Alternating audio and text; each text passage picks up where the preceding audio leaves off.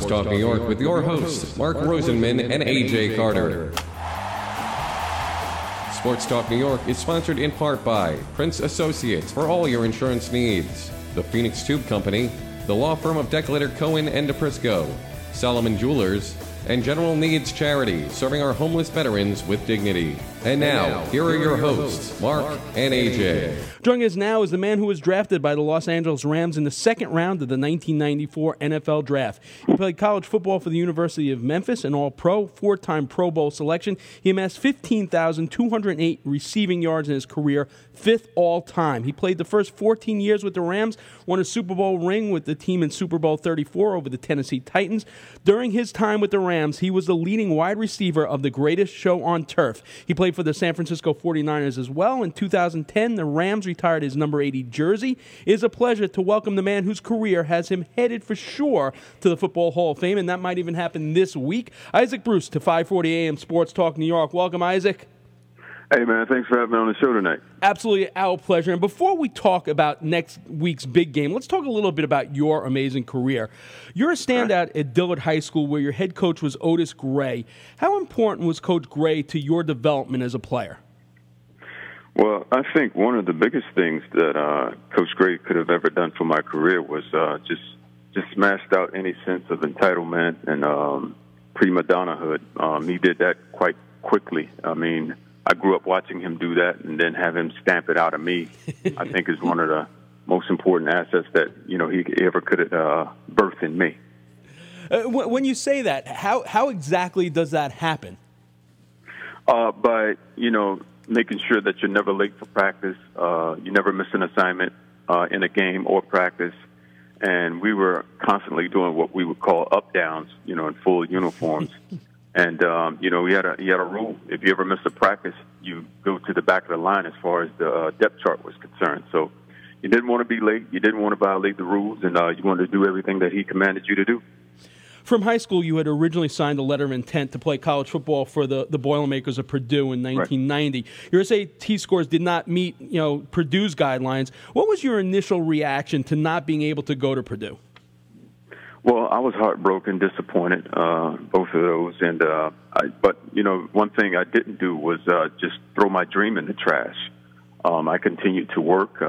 From there, I went to junior college 2 years in Southern California before I got a scholarship offer from the University of Memphis. But I just kept my eyes on the prize and the ultimate goal of being a professional at football. So I was distracted. I think the journey that I was on was not conventional, but definitely paid off for me as far as developing me as a man. Absolutely. And what's beautiful is when you go back and you're able to look at the way things played out. Purdue had 4 miserable seasons, from the time when you were at West Los Angeles College in Santa Monica and then Memphis State. You had 2 winning seasons in Memphis. You finished your college football career with 113 receptions, 1,586 yards, 14 yards per reception was your average, 15 touchdowns. You mentioned it was not the typical career path, but what did you learn about yourself overcoming that initial disappointment and going through that process? Well, I learned a lot. Number one, that, all dreams aren't going to go as, we expect them to go. I thought that, my journey by going to junior college really started to develop me personally. As far as, money management, making sure that I got up from Inglewood and caught the bus to Santa Monica every day and back. I was in a position where everything just wasn't smooth. Instead of giving up on the dream, I continued to push through. And it was amazing how each moment I got to the next step, it just started to smoothen out even more. It got easier and easier for me, and I was grateful for it. So you go through that journey, and draft day comes, and you're the 6th wide receiver taken in the draft when the Rams used their 33rd pick overall to take you. What do you remember most about draft day?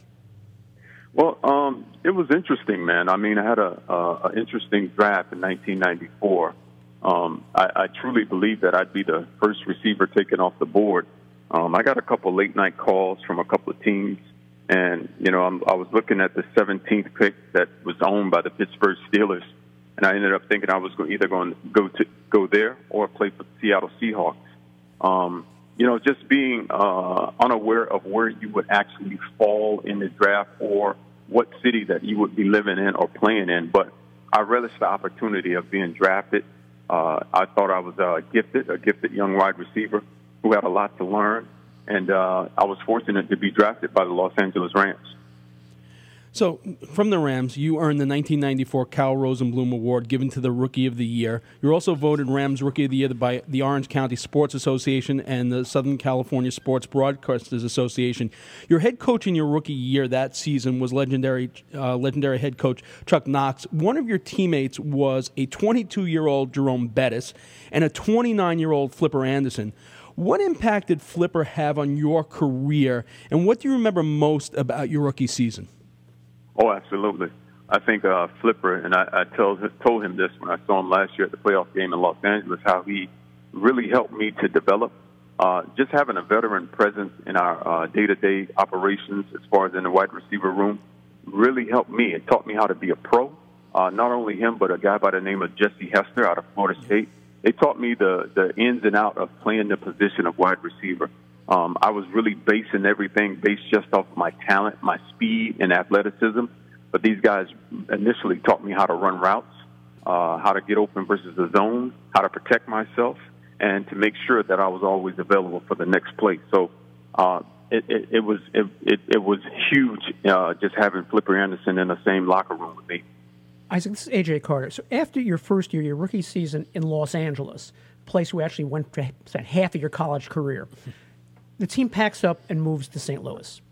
How did that affect you? How did that affect the team? What is it like when an entire team changes cities, from one year to the next? Well, it was amazing within itself. I mean, I felt like, my heart went out for the fan base that was in Los Angeles at that time. I mean, we had some people that were really invested in the Los Angeles Rams program and everything that we offered. For a young guy like myself, I was 21, and I wasn't sure that I had a home-based team as far as professional football was concerned. I only noticed and experienced that when we go to places like Green Bay or San Francisco, how their fan base was just entrenched in rooting for their teams. The move itself, when we first got to St. Louis, it was amazing. We played our first couple of games in Busch Stadium, the old Busch Stadium, and they packed that place out. And it was my first experience of having a home professional team, so I felt like I was a professional now. But the move within itself, being a young guy, not having a family, it was pretty easy for me. But seeing the veterans go through it, it was a tough challenge. It's also interesting because with that move, Chuck Knox is fired. He's replaced by Rich Brooks. After 2 seasons, Brooks is replaced by Dick Vermeil, who had not coached in the NFL for 15 years. What's your first impression of Coach Vermeil, and what did he bring to the Rams at that point in his career? Well, I thought initially what he brought was a coach that had postseason experience. I thought that, he had worked very hard to take the Philadelphia Eagles from where they were, to put them in a Super Bowl for a chance to win a championship. It was strange that he had missed 14 seasons of coaching in the NFL, and I had mostly known Coach Vermeil from his broadcasting days, and didn't have the guy in our locker room leading our team. It was a different experience. It took some getting used to. I think the league was different, prior to his coming back, and he had some adjustments to make. We had some adjustments to make. I mean, from a practice standpoint, he had his philosophies that he believed in, and we were trained and accustomed to practice a certain kind of way. So we couldn't have both wills. So one will had to be broken, and he was successful in breaking our will and carrying us to the next level. It's also interesting because that year also marks the year that Kurt Warner comes out of the Arena Football and NFL Europe to join the Rams. He spends a 98 season as the St. Louis Rams' third-string quarterback. He ended the season completing 4 of 11 passes for 39 yards. Did you see anything at all, the time that he was with the team that year, that gave you any inkling of what was going to come the following season? I have to be honest and say I was just like everyone else from that standpoint. I do remember Kurt being on the team in 1998. I do remember him getting the opportunity versus the San Francisco 49ers that 98 season. But, there were no real flashes. I thought that, once that season, the 1990 season came along, he got his opportunity. It was a perfect mess because he received correct coaching, a coach that could really develop his skills, and he just took off from there. The 99 Rams high-powered offense is run by the offensive coordinator, Mike Martz, who you gave a lot of credit in a great piece this week in SI. The supporting cast running back, Marshall Faulk, Torrey Holt, Ricky Prohl. Kurt Warner puts together one of the top seasons by a quarterback in NFL history, throwing for 4,353 yards, 41 touchdown passes, a completion rate of 65.1%. The offense earns the nickname the greatest show on turf. What do you think Martz and Coach Vermeil saw in Warner that made him a perfect fit to run that offense? Well, I believe Coach Martz was paramount in just identifying Kurt's strengths. Those strengths being his accuracy, his ability to release the ball, to make every throw that you expect an NFL NFL quarterback to make. And he was coachable. I think that was the biggest thing, man. Just his ability to absorb information in a office or a team meeting setting and take it to the field and do exactly what he's been coached to do. Coach Martz was very awesome at doing that. I think Coach Vermeil, his part of it was that he put his trust in Kurt, gave Kurt an opportunity to play well, and I always thought it was just a perfect combination of coaching and the player to make happen what happened that season. We're talking with NFL legend Isaac Bruce. You mentioned, and you gave them props to Flipper Anderson and Hester about teaching you how to run a route. But during your career, you were known as one of the best route runners in the NFL. What's the key to running a perfect route, and how much does the quarterback play into that? Like, Kurt Warner you guys seemed to have such an incredible timing that he knew exactly when you were going to be at the end of that route and it would be at your numbers. What's the key to develop, A, to running the perfect route, and B, developing that rhythm where the quarterback knows you're going to be exactly where you're supposed to be? Well, I think one answer can answer both questions. I think repetition is the key. I thought for me, as far as being a route runner, it was paramount that you develop a skill set to not only survive in a league, but to thrive in it. And I always thought that separation was the key between a wide receiver and a defensive back. I mean, you have both guys who probably can run a 4.3 40. They're strong. They've been in the weight room. They can explode off the line of scrimmage.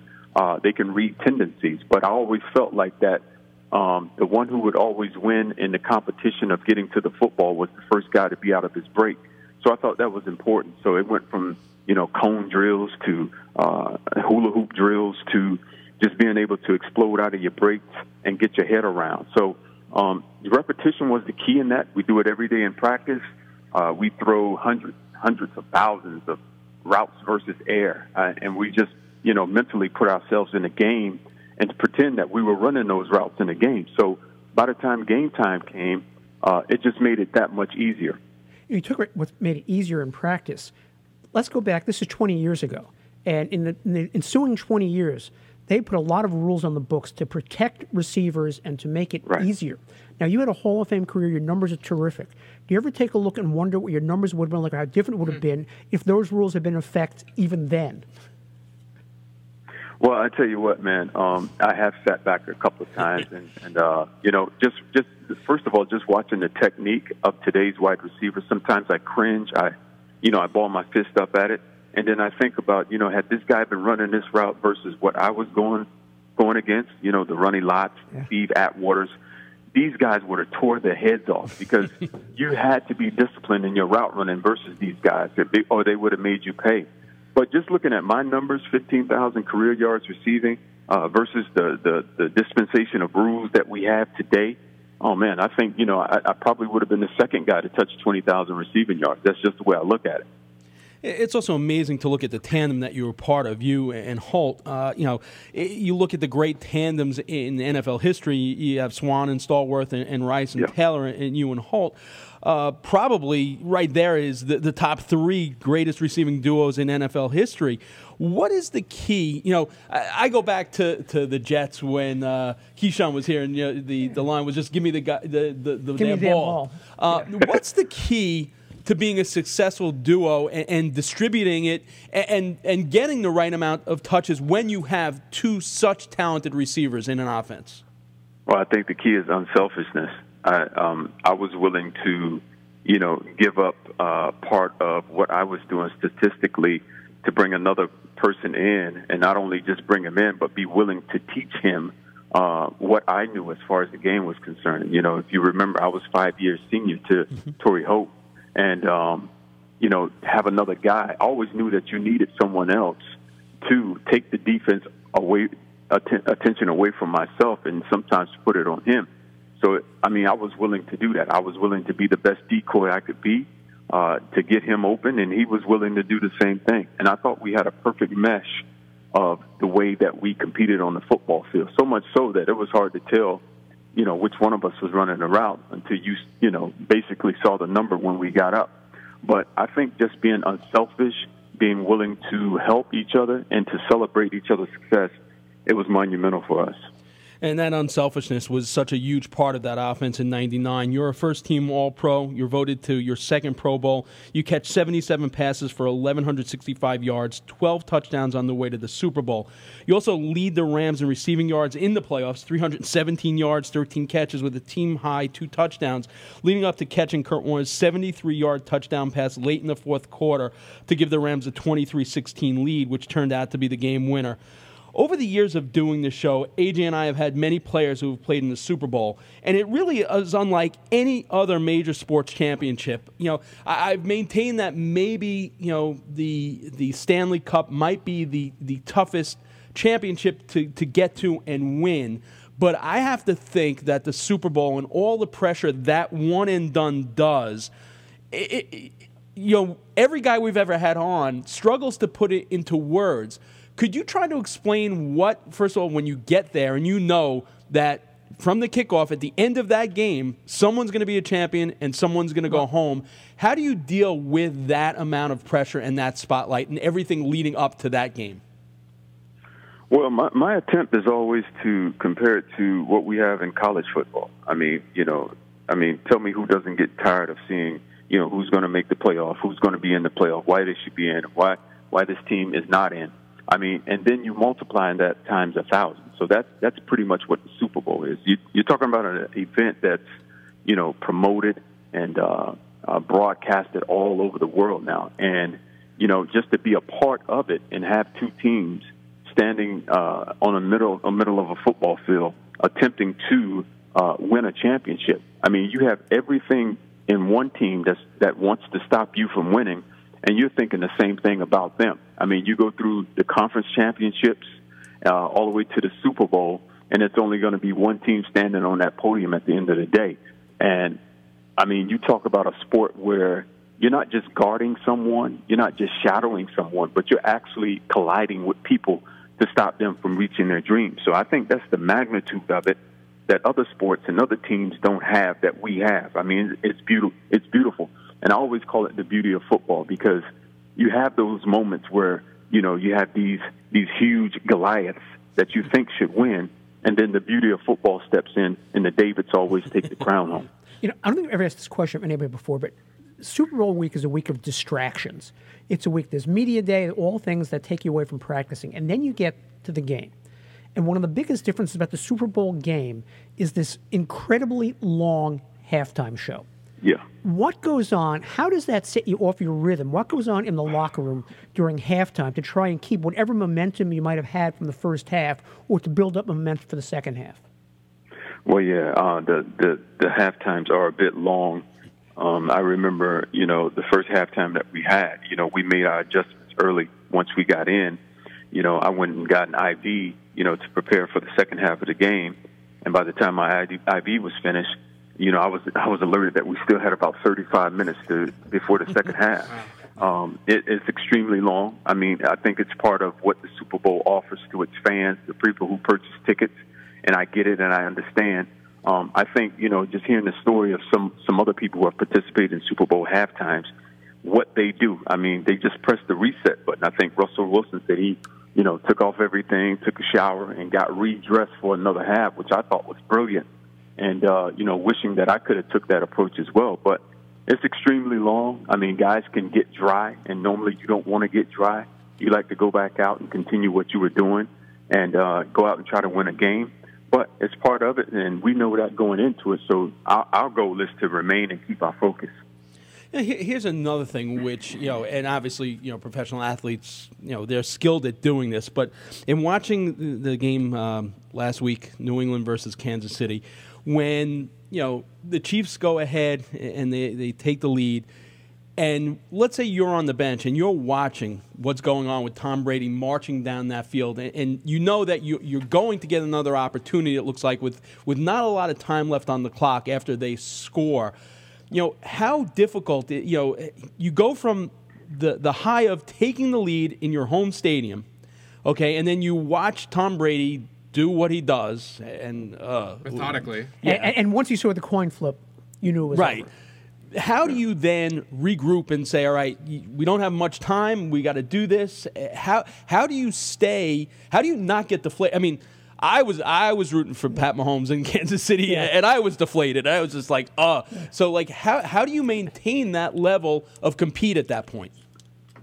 Well, our game isn't for everyone. And I think, it's called professional football for a reason, with the emphasis on being a professional.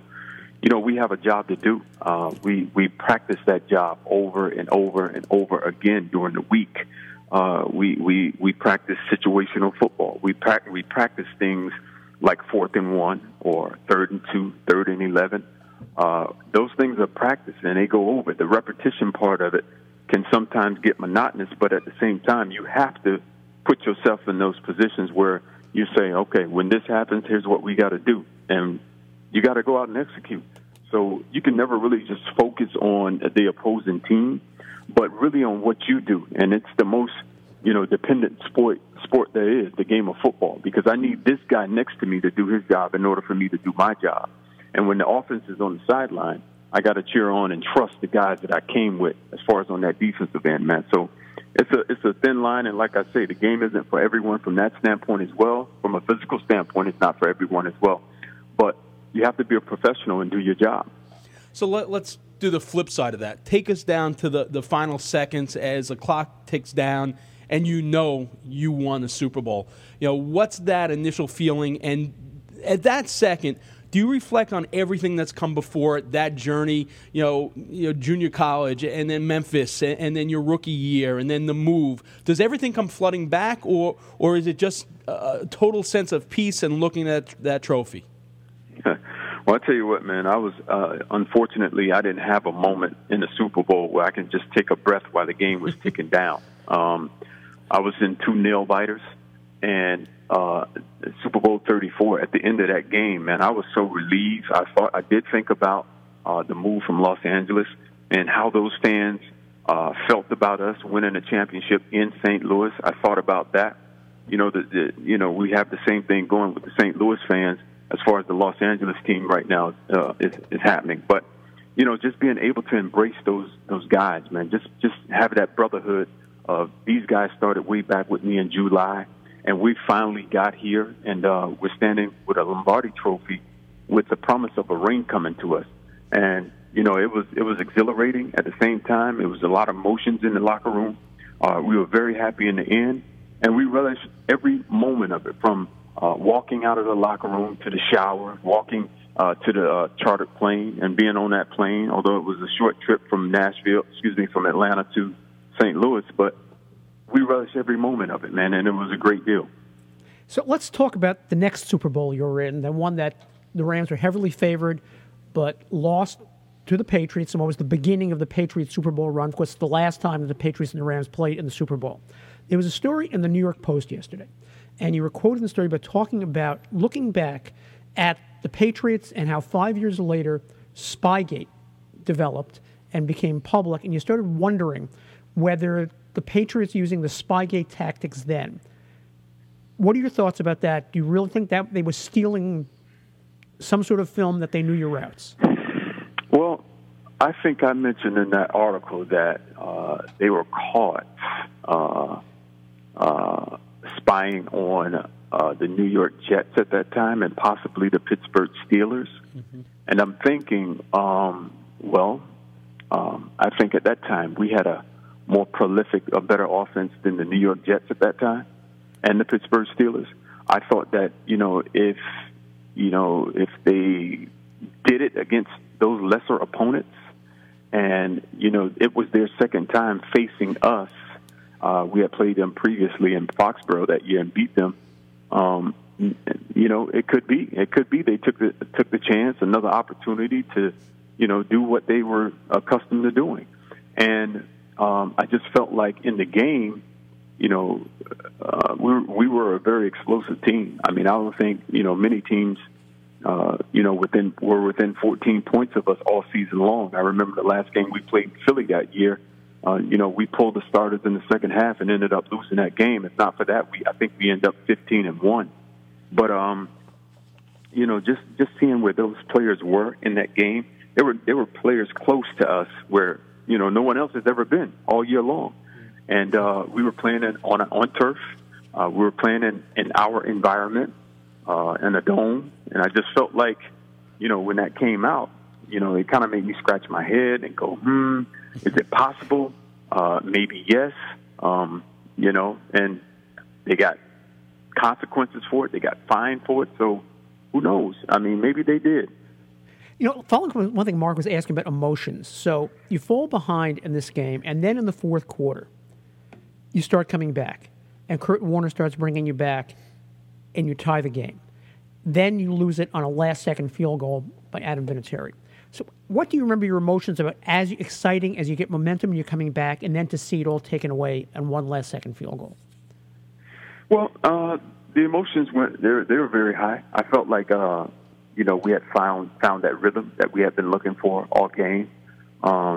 We did score a lot of points. I'd say 24 points, but 7 of them went to the opposing team. And I felt like we were right there. And I believe that had we got another opportunity or got the ball back or the game goes into overtime, we would have an opportunity to win the game. It didn't happen that way. They moved the ball down the field.